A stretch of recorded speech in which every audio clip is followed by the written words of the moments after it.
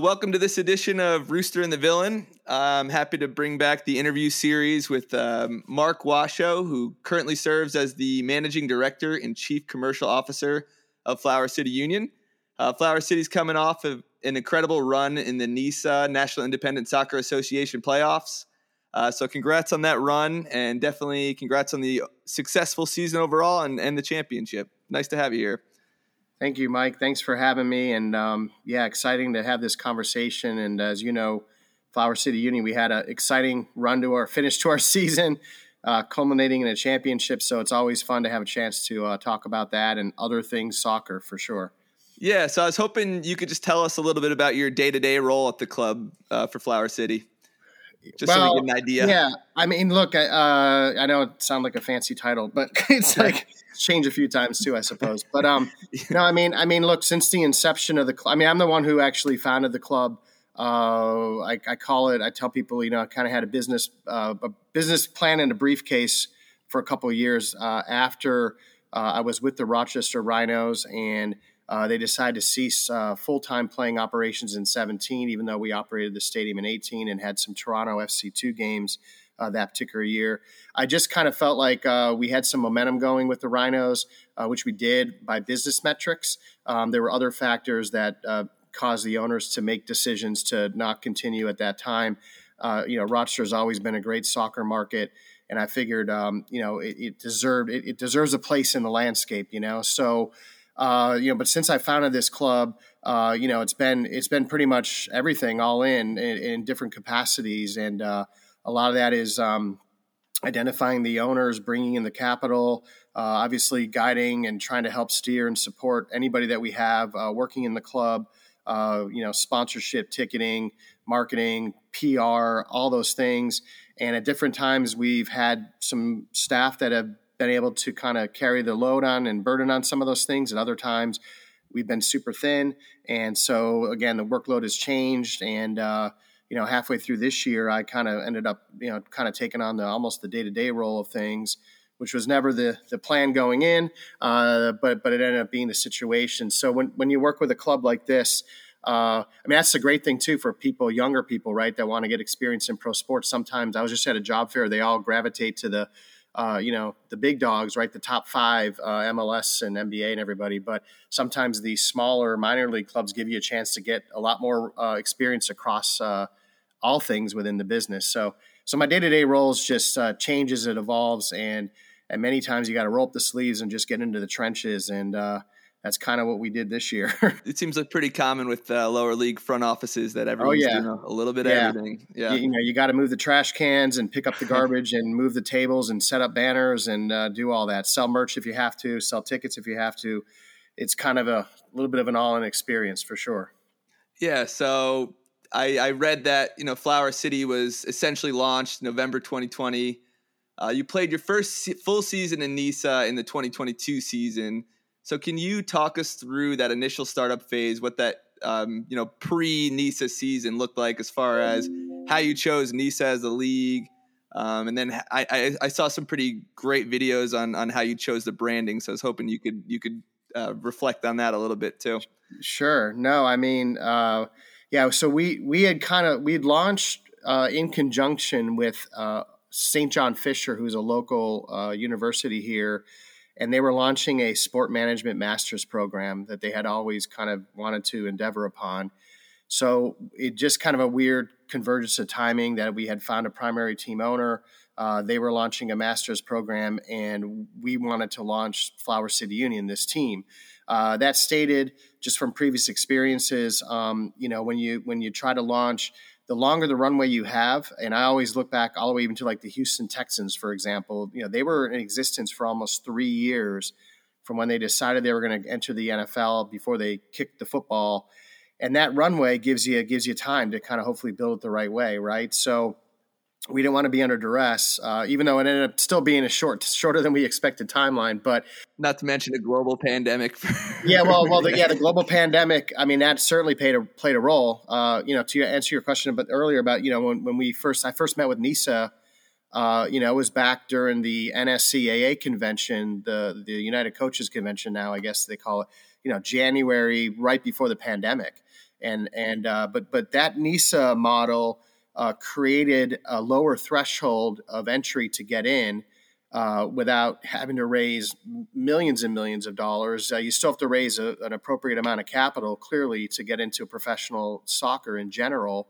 But some of these other leagues just felt very restrictive in some ways, and very, you have to raise a lot more capital, which I wasn't exactly sure in a city like Rochester could be accomplished. So when we looked at a league like NISA that had lower barrier to get in, lower operating costs, you start thinking to yourself, well, wait a minute, because I knew what the USL model looked like for the Rhinos. I was like, well, maybe this one is more realistic for a market like Rochester.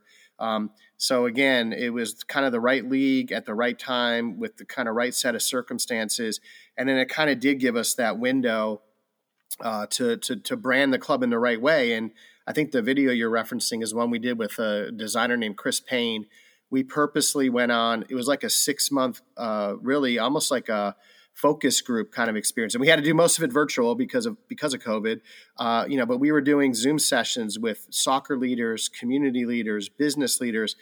What does Rochester mean to you? What would a brand like this mean? What would resonate, right? And that's how we came up with Flower City Union. Then we kind of came up with the crests and the colors. And we were just engaged from the beginning with the community.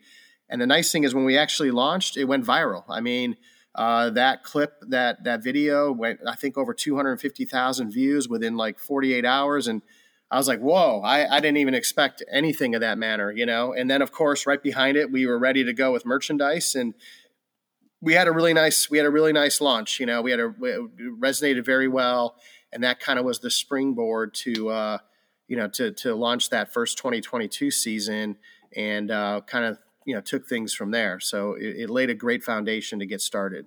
Yeah, it was fun, as a Bobcats supporter, to see you all come into the league with, the branding looked on point, the merch looked on point, your social media was on point, and that's not always the case in lower league soccer in Division III. So I'd say it was a very welcome addition. But we'll say, off the field, you guys had everything right, but the first season, you guys definitely struggled a little bit.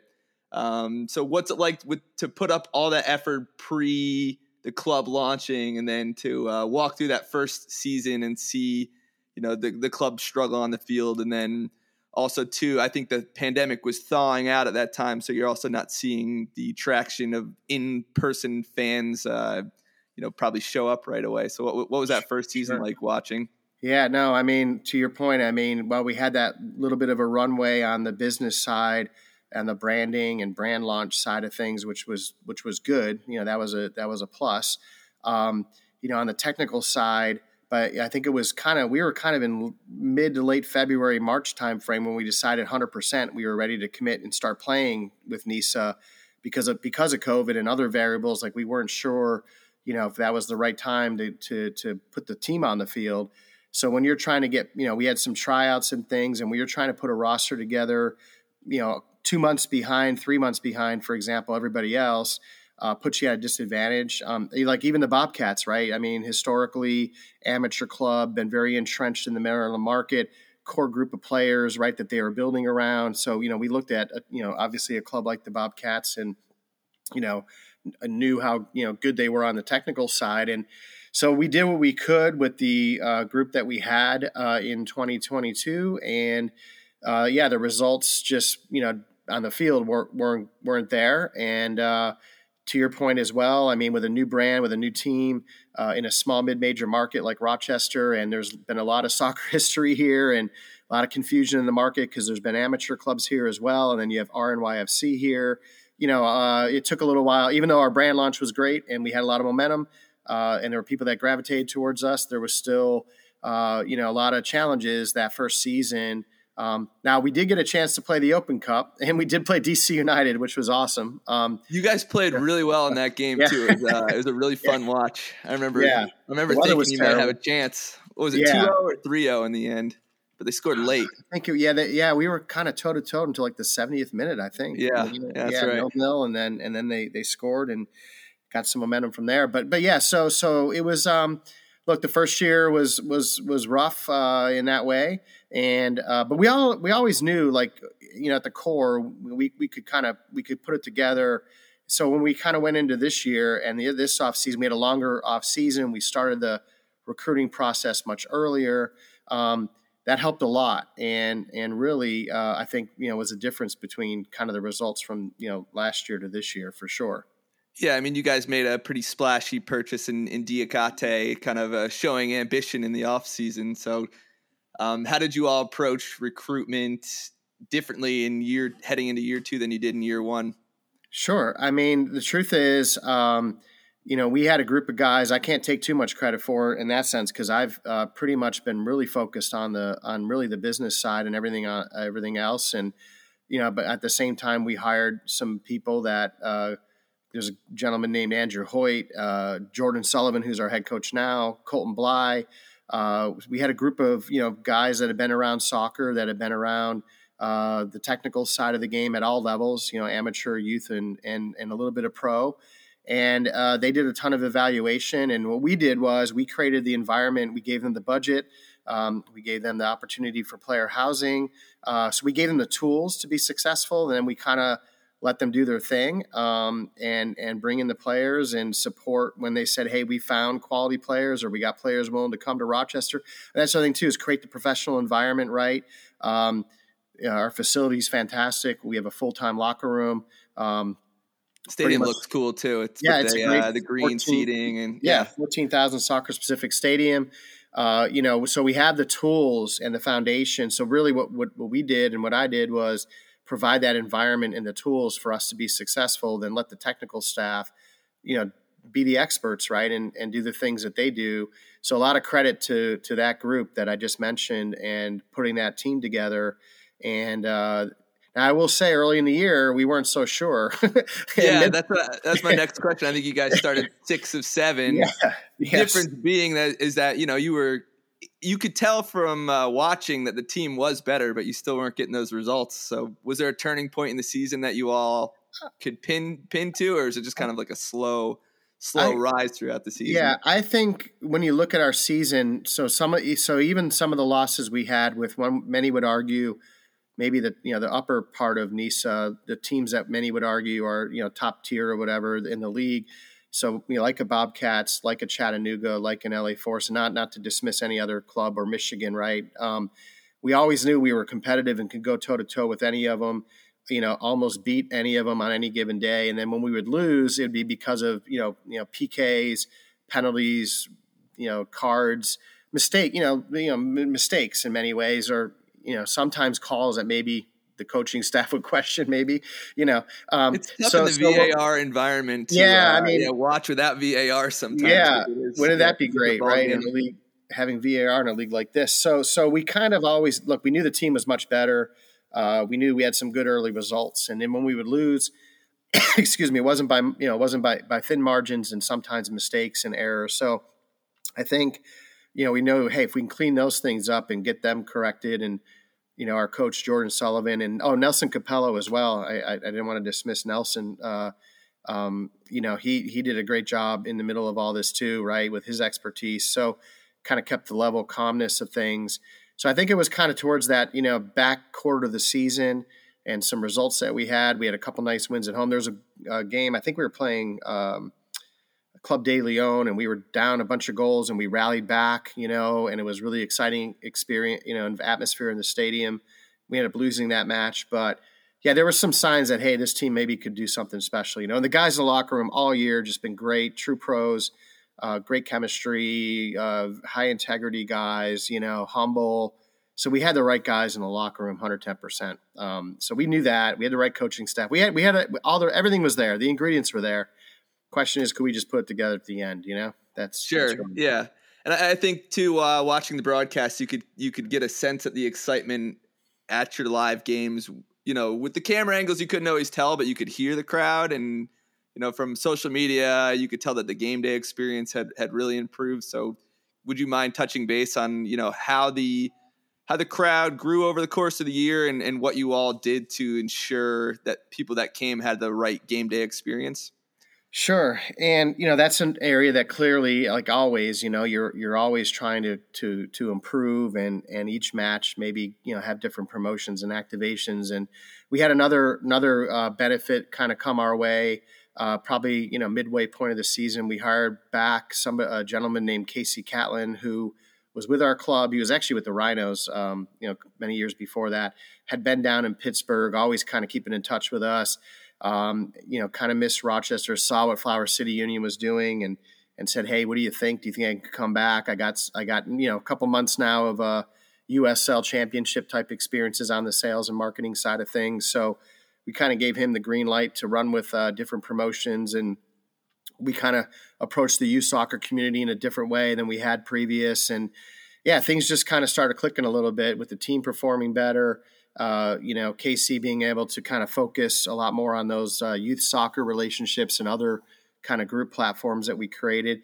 And then just little things in the stadium, enhancing our party deck, improving the suite experience, bringing in some other food vendor options. We had a partner, Strange Bird Beer, that was a brewery that, they have food, right? So we did a couple promotions with them, which improved the fan experience.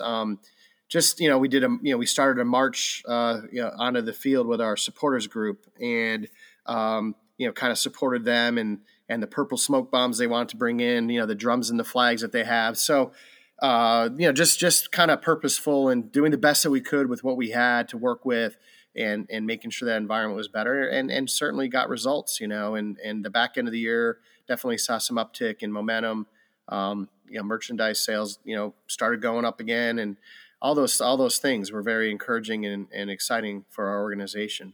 Yeah, we'll say the lilac colors and the crest is all very appealing on the eye. So yeah, maybe I'll have to. I'll betray the Bobcats and grab a Flower City shirt. There you go. Don't get rid of the Old Bay though, man. Keep that. Yeah. All right. So I wanted to touch base in the playoff run a little bit because it was so exciting. Did you get a chance to go out to LA for that 4-2 victory? I did not. I did not travel out there, even though our primary team owner, Jimmy Paola, lives out there. And it was a special treat for him because, he had the guys in his backyard for a couple of days, and, was able to go to training, and they all went to dinner together one night. So it was kind of, opportunity for our owner to kind of be close to the team.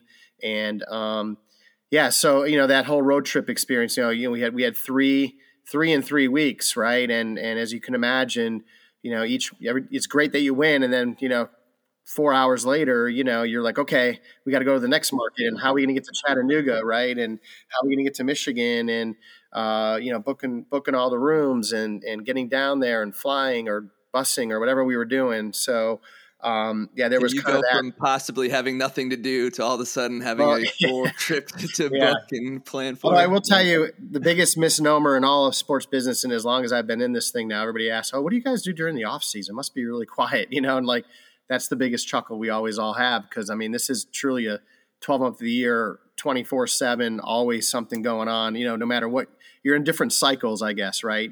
Based on the time of year you're in. Like even now, this week, hey, Black Friday deals, Cyber Monday deals, budgeting and season ticket renewals, and so there's always things happening. But yeah, as far as the team stuff, 100%. Week by week, it keeps. There's a whole bunch of things you got to do for sure as you progress. And then the media started picking up more and more each week, right? Because we've been kind of chipping at them all year, sending them information, sending them articles, sending them credentials, and like we're not really getting our fair share, we didn't think. And then you get to the playoffs, and all of a sudden, they really started reacting. So that was really exciting as well. Yeah, I was enjoying the local news coverage. I always have this hope that they would do it in the DC market for Maryland, but they have kind of the same struggle. I wonder if a playoff run would thaw that relationship at all. But anyway, besides the point. So you guys go up, you score 2 goals in the first, I think, 6 minutes.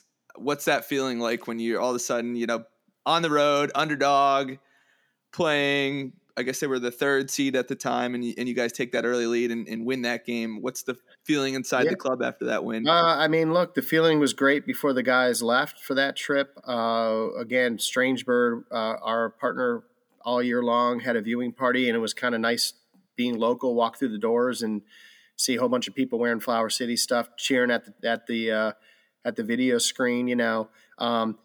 Excuse me. The guys definitely had confidence before they left, and I think clearly the early goal lead helped a ton. And then things got a little close there, and then we were to put the finish on it, and I think the vibe was great. They were excited to travel back, and then next day back on the training pitch, going right at it, and the vibe was just very, very positive, very loose, very together. I would go down to training most mornings during the whole run and just be around the guys and the coaches and, just hear, just to see what they're feeling and how they're doing things. And it was interesting. It was just kind of like something had, like you said, the switch flipped and all of a sudden there was this belief, and that win really was big, having to travel all the way across country, right? Short notice, and still get on the field and perform and, beat a good team like LA Force. So our guys were pumped, they believed. That's when they believed, definitely. When they got back, and they're like, okay, it's not good enough to just say, hey, we want to win the next round, right? Might as well go for it. Let's go for it. Let's do it. Yeah. And I looked at the results against Chattanooga, who you had in the second round, and, dominated the league during the regular season, but you guys have played them tough all year. I saw, 2 1-0 losses, and then you tied them 0-0. And then right before the playoffs, there was a 0-2 loss to them. But, that's not a blowout by any stretch of the imagination. So I figured, I feel like you guys probably had some confidence going in there and thinking, this definitely could happen. So what was that game like watching, zeros for 90 and extra times always, I don't know. I don't know how I feel about it as a soccer fan, but sure. No. I look. I mean, that's been the big thing since the beginning of soccer time, right? Especially with the World Cup and things like, is it fair to have games like this finish on penalty, right? I mean, never feels it, but it's the way it is. Yeah. But then again, the soccer purists will say it's just as part of the game as anything else, and it's also even part of the strategy, and then it's even part of how you manage games for different teams, right? So somebody that's playing in Argentina says, well, our only real chance of really beating them is we're not going to beat them on the run of play. Maybe it is taking them to penalty and putting the right guys in there at the end, right, to get it, to win it. So, which you did handily in four penalty shots instead of the full. But what was great about that also was by that time, we're back in the Strangebird Brewery here in Rochester, and we had quadruple the amount of people that were there the week before. Oh, awesome. And I mean, candidly, I kind of almost cried when I walked in and I saw the people there. I was like, wow, okay. Because, people wearing the Flower City, they had 2 screens on instead of 1. And it was, of course, the penalties, everybody's standing, everybody's cheering every shot, every save. Mike Mejia, man, that guy, he was our MVP for sure. Like just making saves and guys scoring when they had to. And it was, I mean, to be honest, it was, I guess from a fan perspective too, and just see me, it was tense, but it was exciting and it was great. And again, I think it helped kind of, it's part of the story, like, wow, you guys beat Chattanooga and you had to go to PKs. Yeah. I mean, I can't imagine the validation that you must have felt emotionally in that moment, seeing the idea go from, ID in a briefcase to full brewery to PK win against the number 1 seed in the playoffs. That's congratulations. No, I mean, it's, and look, a lot of times, I don't always try to, since I started, this is about the club. It's about the players. It's about the community. It's about the people that get a chance to be a part of it. I always, I'm never kind of in the forefront. I'm kind of in the background a lot of times, which, it is that kind of just the way I feel like it kind of should be operated. But to have that moment and to walk in and you see it and you say, wow, okay, it's actually happening again. It's kind of all the things that you knew could happen and should happen start, become reality. And you're like, okay, this is, and this is kind of what it's all about, right? It's why you launch it. It's why, that there's an appetite for it. And then to see it come kind of full circle is very gratifying. And, it was an exciting moment for sure. Yeah. And then you go into Michigan Stars a week later, who, traditionally they're a pretty tough team to play against, stout defensively, don't concede a lot of goals. And you guys walk away with a goal in the 52nd minute by Matt Bolduc. Am I saying that right? Bolduc, yep. Yeah, and you walk away with a NISA championship at the end of your second season. So you go from 2 wins in the first season, it's a tough season. Start off this year losing 6 of 7, and then here you are sitting in November a champion. So congratulations to you all on that. Oh, thank you, Mike. I appreciate it. Yeah, it was, like I said, exciting for everybody involved. Great run. Again, hats off to everybody that's been involved with this club, not only since the beginning, but also this season and putting the group together. And then, of course, ultimately the guys, right? The guys in the locker room that play the games. And they just came together at the right time. And, great. And I guess we forever go in the history books now of Rochester's professional soccer and Wikipedia and all that. So, and we can put it on our T-shirts and put the star on our crest. Oh, yeah, that's right. All those fun things, that go with it. So a ring too, I heard. Recording. Yeah. Apparently there is a ring being produced by our owners. So I'd be excited to look. The players, they deserve it, and they earned it, and therefore it's that'd be a fun moment as well. Absolutely. Yeah, so I guess I won't let you sit on your laurels too long before asking you about next season. Twitter or X or whatever you want to call it always has some rumors floating around. So I was wondering if you could shed any light on what the club is looking forward to next season. Yeah, sure. I mean, look, I think first of all, I will say, when you launch something like Flower City Union, and that there's a checkered history of soccer in Rochester, and that there have been clubs that have come and gone, and we've gone through the first 2, actually 3 if you count the run-up year, and have slowly building this thing. And the intent's always been to be longer-term vision, longer-term. We want to, the idea is we don't want to be one and done, right? We don't want to be 1 or 2 seasons and that's it. So I think when we've talked to the owners and everything that we're doing is for longer term sustainability and for being part of the Rochester's fabric of the community in the future. And the other thing is, as everybody knows, the soccer landscape in America is evolving and changing all the time, right? And leagues coming in, leagues at all levels.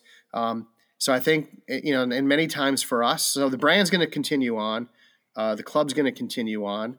The questions, for sure, like any organization would do, is you always kind of assess your options, right? And look and say, hey, what's the right, not only for the near term, but for maybe the longer term, and kind of weigh those. And sometimes, as much as everybody, all these teams, a lot of times are like, hey, you want answers in November or October or December. The truth is sometimes, you don't really know truly until you kind of get the overall lay of the whole landscape, within the leagues that are out there. And obviously with NISA, that's where we've been for the last 2. And we didn't really make that decision, candidly, to really go forward and 100% until, almost March, the spring of last year, right? And the year before that was, probably in and around the same time frame. So you're always trying to make sure you make decisions and make, good ones and commit at the right time. I think it's just that the reality is, like everything else, you got to look. You even got to let the dust settle from the current season, right? We still don't have, financially speaking, everything in, all the expenses. Some of the revenues are still coming in. There's still sponsors that have to pay us money for this year and things. So you need to. You can't really make decisions as much as people want until really the full story's there, and then you could make the right commitments. With always the goal in mind, obviously the near term, but also future sustainability. So I think that's the answer to the question, is that, we're in that zone now where we literally just got into the off season and we're assessing the picture and how does it look going forward. But the brand's going to be around, and, obviously winning the championship helps, and it keeps its steps along the way to building and growing this thing. So, that's where we're at, look, there's always going to be rumors like every other day on Twitter or whatever, X or wherever, Reddit, some are true, some are not even close to being true. Some are half true.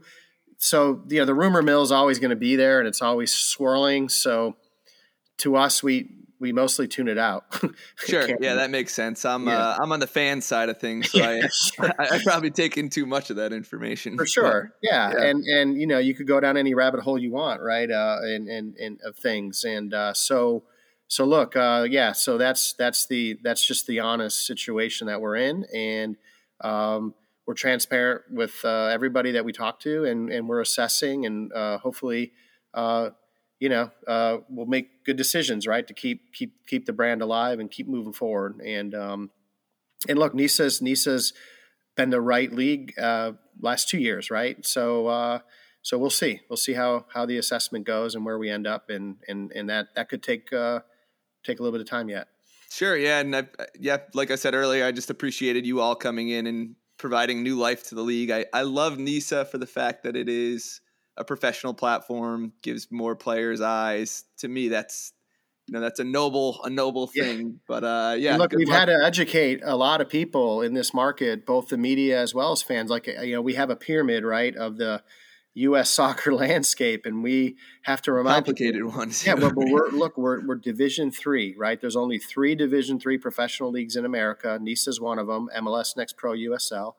Then there's only one Division II right now, right? USL. And then there's only one top of the Division I, right? Major League Soccer. So and then there's the amateurs that flow underneath. So and a lot of great amateur leagues is the truth. Absolutely, for sure. Mid-Atlantic NWSL with the Blues coming in and seeing what they're doing. Yeah, right in your backyard, right? Yeah. Annapolis Blues. Actually, Fred Mathis and Michael Hitchcock, guys I worked with early on in my sports career in DC United, those guys are behind that club in the NPSL, and they're doing great, right? And there's other clubs that are doing equally as well in USL, and there's clubs in NISA that have done extremely well, right? So really, a lot of that was education. And then the other nice thing is there's another graphic that floats around that I don't know if you've seen, but it talks about the professional soccer landscape and the kind of geographic chunk that you have, and the nice thing about that is Flower City Union, we're pretty much the only pro club from, New York City, where you have, the clubs that are there, all the way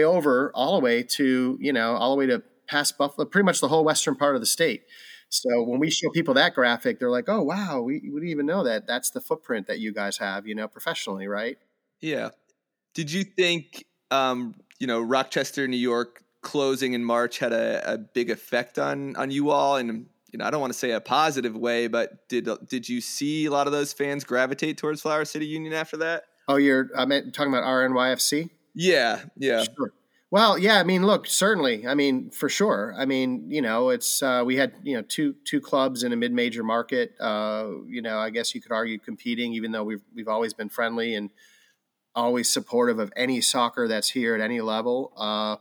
But yeah, when they decide not to continue on, and there's people that have an appetite for soccer, and look, they kind of played out in the suburbs while we play in the city. And there's, different types of fans that maybe like to consume, soccer in different environments. And they certainly had a following in the suburbs, that maybe some people didn't come to the city, but I think more and more people did. And they said, hey, let's go check out Flower City Union now. And, we made an offer to their season ticket holders. A lot of them took us up on it. So we certainly benefited from that for sure. Again, even though, from a pure, fan perspective and what's good for overall soccer, you never like to see teams not continue on, clearly. But in any event, yeah, so there's some benefit there for sure when that happened. Absolutely. Gotcha. And I guess that's a good transition away from Flower City Union. And, since I've got you on, I saw a long, illustrious career in soccer. I'm sure it wasn't always illustrious, but I got to ask about some of the early days. So looked like you started in with the Bisons. Is that a minor league team? Baseball? Minor league baseball, correct. Baseball, everybody said, 'cause I get pegged as a soccer guy, and I know I changed my X handle to Soccer Washo because it used to be Freedom GM.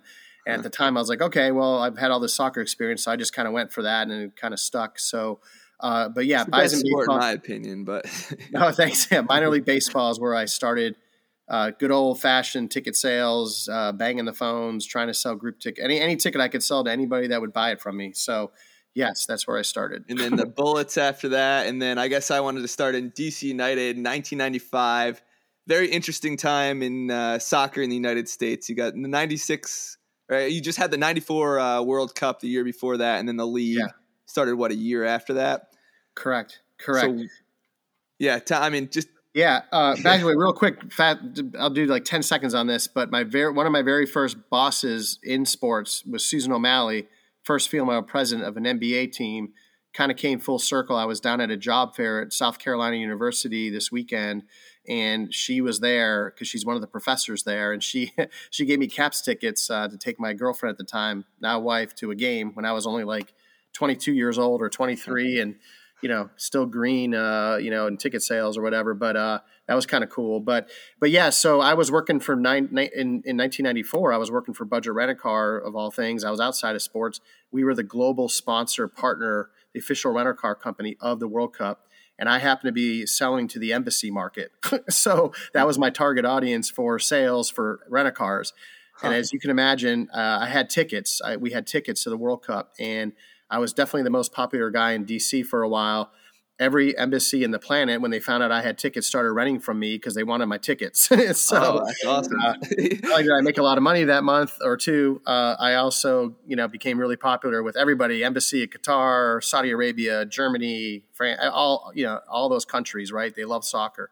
And that's when I really saw the power of it. It was like I walk in and you see the flags, you see the chants, you just see the pageantry. I was like, whoa, I'd been to every sporting event my whole life, everyone, NFL, you name it, I've been to it. And I was just like, this one, it's unmatchable. You can't match it. And so then MLS was launching, and DC United in particular. And then I was like, okay, this could be really great. I had got a couple of years of pro sports experience. The soccer experience is incredible. And I was fortunate at the time to get in. I think I was like employee number 5 or 6 at the for DC United, and that's wild. Yeah, out in the ground floor. We went into the offices the first time. We had no heat. We had to plug in the phones. We weren't even sure the phones were working at the time, and we got going. It was kind of like that. It was nobody knew who we were or what we were, and we started going. Yeah, and then you guys, were one of the better teams early on. How was the attendance early in 95, 96. Well, first that's the thing a lot of people don't maybe realize, especially with DC United. I mean, our very first game ever, we had 36,000 fans at RFK Stadium. That's a lot. Yeah, no, it was huge. And we had Raul Diaz Arce, who was a great player, from El Salvador. We had 2 of the top Bolivians, Marco Echeverri, Jaime Moreno. So we had a really strong Bolivian Salvadorian following right from the get-go, of course, with everything else. And we were averaging somewhere around 16 to 18,000 that year, 20,000, on some big Saturday nights. So, right at the gate, we were doing pretty well. Certainly one of the clubs that led MLS at the time. So and that was pretty consistent, I think, through the history of DC United. And there would be games again that would swell into the high 20s, 30s. Of course, we'd have our weeknight games with 11,000 people sometimes, right? 10,000 for sure. Yeah. But I think we started strong, and then winning championships early helped. And I always say the late great Kevin Payne, who was the first president, when we would have the DC United, he said, "Look, we're going to be Manchester United before anybody knows, who we even are, and we got to walk with that swagger and have that attitude about us." And that's kind of how we went about it, and it kind of resonated, and I think it kind of really helped us. And many would argue probably the club that did it, like you talk about branding and doing traditional classic soccer. Obviously DC United kind of got it right from the beginning, and I think most people would argue, we were the clubs that kind of set the model. If you look at even everything going on now, right, whether it's Charlotte FC, Atlanta United, pick a club, it's that classic tradition soccer, and DC United was certainly one of the first, no doubt. Yep. I mean, it's got to be crazy seeing, Leo Messi walk onto the pitch for an MLS side after you saw, you worked in an office with 5, 6 people. So I'm sure that's got to be a wild experience for you to just witness it and flick it on TV when it comes on. Sure. Yeah. And look, there's like I always tell everybody, there's bumps along the way. And by the way, but look, even that first year, DC United, our front office at one point, at the first year, we got up to that 25, 26 people, 30 people. So really, I think that's another thing people think like, hey, maybe it started really, a lot more humble. but it really didn't. I mean, that's one thing Major League Soccer always had was, the support and the resources, good ownership, good leadership, things like that. But yeah, no, look, Beckham came into the league at one point, right? Before that, you had Freddie Adu. When I was with the Metro Stars, we had Clint Mathis, who had scored 5 goals in a game, kind of shining on the national team. This is all kind of before he got hurt. And I remember the Mohawk too. Yeah, Right? yeah, 100%. And then those World Cup bumps would happen, right? Where the one time, U.S. national team goes on a quarterfinal run, and we got out of group stage a whole bunch of times, and so 2002 was a quarterfinal. Bumps. Yeah, yes, good memory. Yeah, good job, Mike. Yeah, I started late, but I'm definitely a soccer nerd now. A little tangent as my dad, I went home. He's a big basketball guy, and he mentioned that I went to a Cosmos game in the 70s, and then I sure enough looked at Wikipedia. Did like 70,000 fans at some point. I was like, oh heck yeah, crazy. Actually, it was cool. Both in New York and then in Chicago, we did throwback games. One to the Cosmos, and then another one to the Sting. And it was both were just great. Pele actually showed up to the Cosmos one, and as you can see, I'm unfortunately, I guess now you could say I'm old enough to remember. I went to Hollander Stadium as a kid with the Lancers playing the Washington Diplomats back then. For the Kodak night, when I was like, I don't know, probably 10 years old. I guess Kodak's popular in Rochester, right? So I remember that, as a kid, just going to the Hollander Stadium, and watching the Lancers play. So then from DC, you went to the Metro Stars, and I'm a New Jersey native. So I think the first professional soccer game I ever went to was a Metro Stars game where they invited our youth club onto the team. Nice. And I hate to tell you this, but someone from my team stole a ball off the field. I felt guilty. Okay. So you're the one. Yeah, we used to have missing ball. It's okay.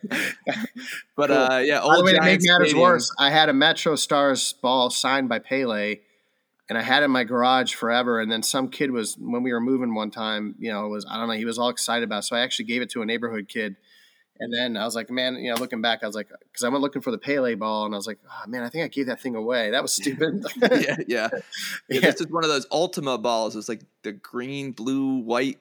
Oh, sure. Yeah, I remember those. Of course, but anyway, I don't even remember his name, so can't get him in trouble. Outside the statute of limitations at this point. But. Of course, yeah. So, what was that time like at the Metro Stars? Was that a much different experience than DC United? Yes and no. Look, Metro Stars, bigger, a lot bigger on everything. Everything was bigger. The front office was bigger. The stadium was bigger. The market was bigger. We had a lot of great executives involved with that organization, many of which are still in the sport today. Again, very hard, right? You're in a big market with all these teams. Everybody knows, the Yankees and everybody else, and the Nets and everybody, and Jets, Giants, playing at Giant Stadium, which is kind of out there on an island too. It's not like RFK that was close in the city. You kind of have to drive out to Giant Stadium. Absolutely, and then but at the time we were on a parallel path. At the time, we were trying to build the Red Bull Arena, the Red Bull Stadium, the whole time we were there. So I would say it was a 50% balance of trying to sell tickets and get people into the Giant Stadium while going on meeting with business leaders, having luncheons. And, I spent equal amount of time in Newark as we did anywhere else, trying to just plant the seeds. And Nick Sakevich, who was the president at the time, that was his major focus, was try to get us a new soccer specific stadium. So I had left stadium too. I had left Metro Stars right pretty much at the time when Red Bull was coming in. And they started, and we had a lot of momentum for that stadium, so they were able to kind of pick up the momentum and then make that a reality. I went to the first Red Bull game at that arena, and again, seeing that become a reality from when that was a business plan in a briefcase and architectural drawings for 4 or 5 years. That was pretty cool too. Again, a little behind the scenes on that one, but I was part of that senior executive management team that.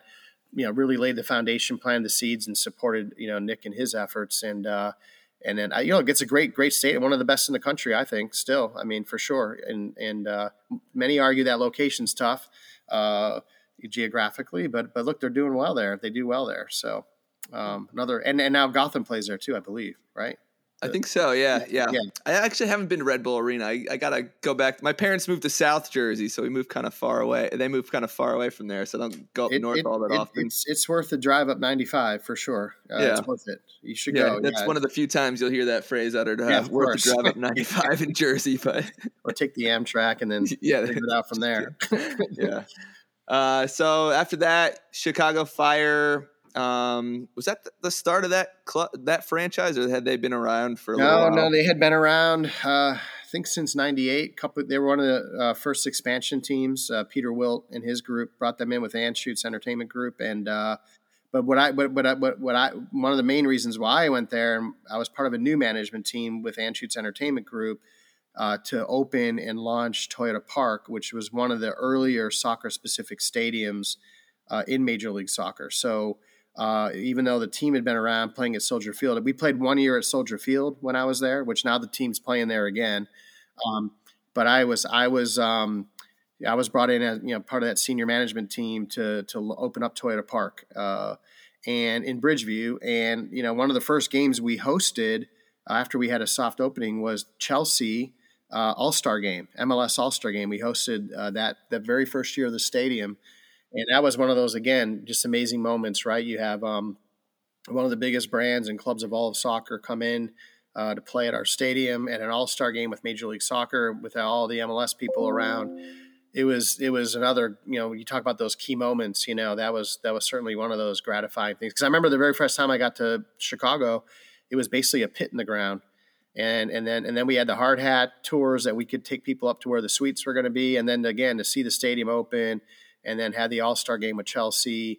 That was pretty awesome. It's funny how life can take you on that journey from selling tickets through budget rent-a-car, and here you are involved in all these clubs that are now worldwide brands, and MLS, I would argue, is thriving. And sure, yeah, it's got. I mean, that's the thing too. Like at the time, people say, "Well, how did you do it for so long?" And I never thought about doing it for. My dad used to always say, "Hey, when are you going to go get a real job, Mark?" And I kept saying, "Dad, I think this is kind of a real job because just who would have known, right? Nobody would have really predicted. We always talked about it. Always, imagine when these little kids grow up and we get these soccer specific stadiums and we get owners that have the resources to really take it to where it needs to go. And but I didn't know that all these ownership groups would be happening and there'd be expansion and there'd be brand new stadiums and then there'd be women's leagues that are popping up, and then lower level soccer like USL that are Division II, but in many ways trying to operate no different than kind of the big dogs, the MLS. Yeah, I mean, I love USL. The fact that it's available on ESPN Plus, which is something I have for my love of European football, but I can at night now flick on a game and watch. I don't know. Greenville Triumph played Tormenta FC in Georgia. Yeah, so I mean, soccer's grown tremendously since you started. But I have friends that don't watch the game still, and they're always offering suggestions to me to fix the game like it's broken. But yeah, so I'm sure your dad is on board by the time you got to some MLS clubs. Is he a soccer guy? He wasn't a soccer guy at all, but he no. Yeah, there he would walk into some of these stadiums and go like, "Wow, okay, wow, I get it." Like this is pretty amazing. Yeah, great stuff. Yeah. So I'm not going to keep you much longer, but I did want to touch on the Freedom experience too. So they had switched, it looked like at the time, to NWSL right about when you started as the president GM of the Washington Freedom, which that's a pretty lofty title, and you got to work with some awesome USWNT players, and I'm sure a wide variety of personalities and individuals. Well, it was interesting when I left Chicago Fire to go there. A lot of people kind of behind the scenes would say, and this was, again, going back 10, 11 years, right? So like, Mark, what are you doing? Like, why would you go to women's soccer? Like, this is not going to be good for your career. And like, kind of secretly whispering. And I said, well, what are you talking about? Like, much like you, I have 2 young daughters. I saw, what I knew what the women's national team was doing, and I was like, this is actually a great opportunity. I'm super excited. We were pretty much in partnership with DC United back then at the time, so like I knew all the United folks from my time there, and I was like, hey, I got some resources, some support. We had the Hendricks family who, the owner that founded Discovery Communications. So I knew the recipe was there. I saw the roster, not only the best women's players at the time in the U.S. national team, but we had the best national team players from all around the whole world. Pick a country, and we had a representative. It seemed like that, high level. From Bonpastor to Sawa to there's a whole slew of players that we could list outside of the U.S. national team players. So. Yeah, and then I think unfortunately, even present day, like they hadn't really had the right environment or leadership or whatever to kind of create that true professional environment. So I came from Major League Soccer, and I'm like, we're going to do it just exactly the same here. We're going to treat these women and these players and this organization no different than we would a MLS club. And I think early on, I still have a letter from Abby Wambach that just kind of. After that first year, like she had all the players sign it, wrote me a nice note saying, everything that you've done is not lost on us. We're so grateful and appreciative. And, to me, that just meant so much at the time, like to get a letter where the players kind of acknowledge what we did. And look, we had a great thing going on, great crowds. We never won the championship. We were getting there. But yeah, that was just, to be honest, one of my most rewarding, exciting periods of my career. And my daughters got a chance to play soccer with Abby Wambach at our house one day in the front lawn with, all these other, great national team players like Becky Sauerbrunn and Allie Long. And they were too young to remember, like, even what was going on there. So it was cool because we had the whole team at my house in Chicago for dinner when I was kind of making the transition. So that's awesome. Great memories. And look, the thing is also, what's happening with NWSL now, and you look at the team in Los Angeles, for example, just to kind of be quick on that. Angel City, Angel City FC, and you see the celebrity star power they've attracted. I was the guy trying to do that 10 years before, and Ava Longoria, for example, was kind of a little bit kind of getting interested and had some players with some connections, and we knocked on all those doors, and I think we were just a little before the time. And again, I'm excited for what NWSL is building and the future of that league. And again, I was part of the spirit that helped launch, NWSL. And I think what we did with the Freedom really was a catalyst for all that. So it's very gratifying to see what's going on now.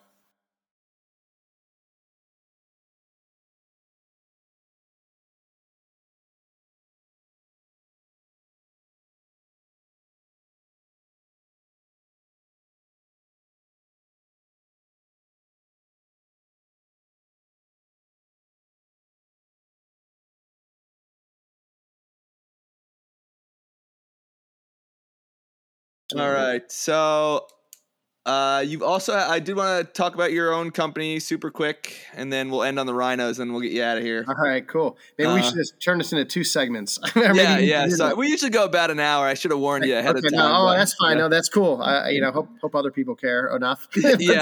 Look, I think I always tell people it'd be fun to, some people do like grabbing beers with me and saying, hey, because it's a great story. It's a lot of stuff. And, I could certainly write a book on things that many stories shouldn't be told, probably. But it's really probably cool. The ones that are most entertaining, though. Yeah, it's just cool to be part of I guess in some way, the history of it all. And have played the role that I have, big or small. But anyway, I do appreciate the line of questioning and the opportunity to kind of reflect back because soccer wouldn't be where it is today, right? Without those early days and the building blocks and the foundation for sure.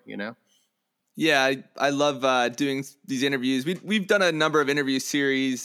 I've gotten off them a bit, but it's always been about soccer journey. I figured since Flower City made the run first, we could start with that. But I feel like a lot of you guys that have had these long careers, soccer wasn't what it was in the 90s. So it is fascinating to me to hear about the journeys and see where you're at now. It's I think it's a fun listen. It's at least fun for me to. Yeah, no, and I think the other thing is we a lot of us that were involved early days say, look, there's we call it the heavy lift, right? The heavy lift of being in pro sports and soccer and even in lower level soccer like Flower City Union. Right now, it's no different than way back with DC United when you're trying to reestablish something and get something going and build a new brand and.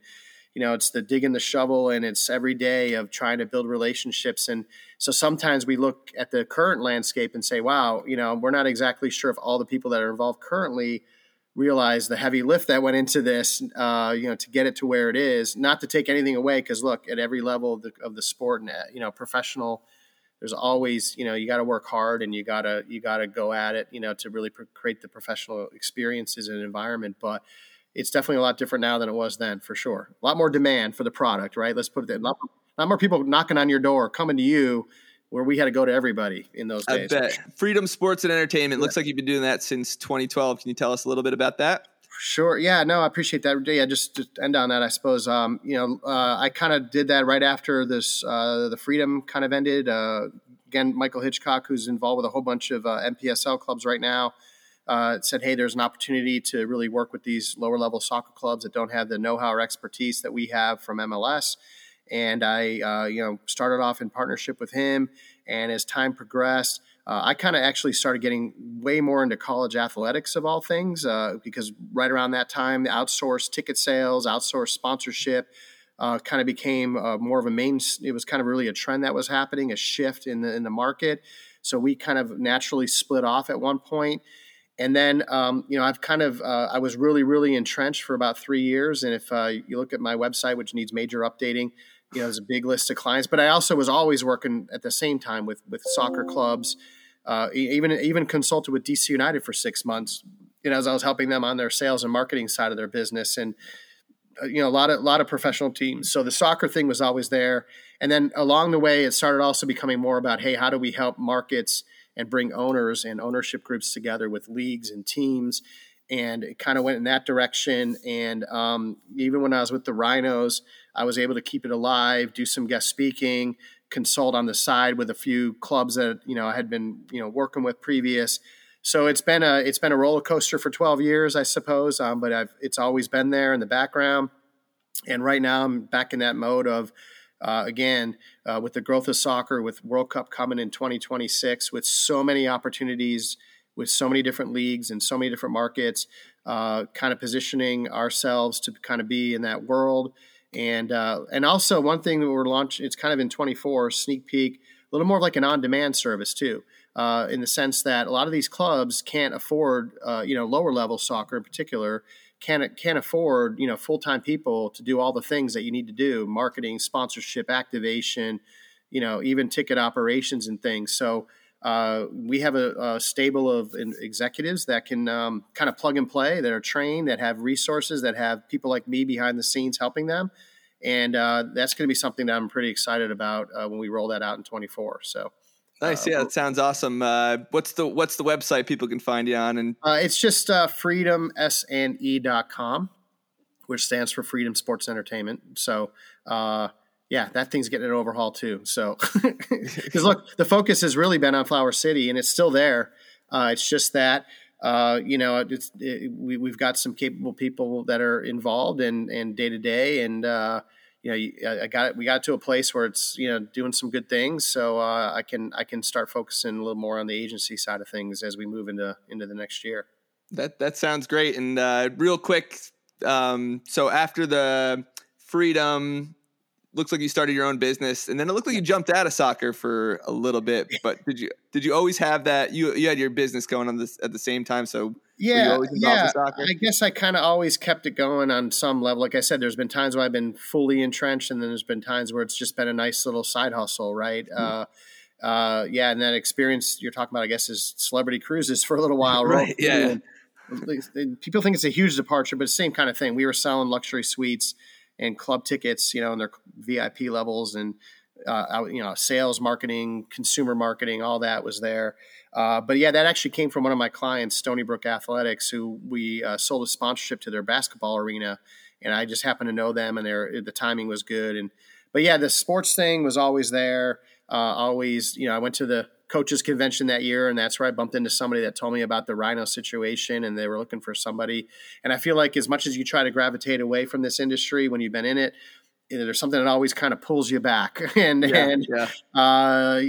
on the soccer side. Even though I've done a lot of things outside of soccer as well, it's something that kind of gets in your DNA, it kind of gets into your blood. It kind of is what you know and what you love and what you do. So. The sports business side of things has always been there, no matter what, for sure. Cool. So, And then you, before Flower City, you jumped back into, I guess you moved back to Rochester from, were you in the DC area for a bit? Yeah, a long time. 2 different times. Yeah, early days, DC United. Were you in DC? I was in Arlington, Virginia at the time. All right. Actually, there's probably not a Virginia town that I haven't lived in at this point. And then back in in your neighborhood, I was up in Kentlands, Gaithersburg. Oh, nice. Yeah. My wife and I's first apartment was right in that area. Kentlands. Oh, there you go. Yeah, because 5 minutes from the Soccerplex, and that's what I called home for probably 7 years, where the Bobcats play right now, and my office is right there. Great stadium too. I love the great pitch. Great. Yeah, the playing fields is incredible. One of the best in the country by far. Definitely. So.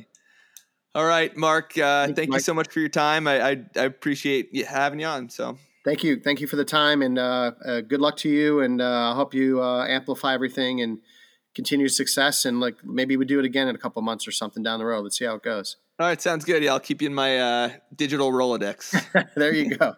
Thank you so much. All right, thanks, Mark. Take care. All right, bye.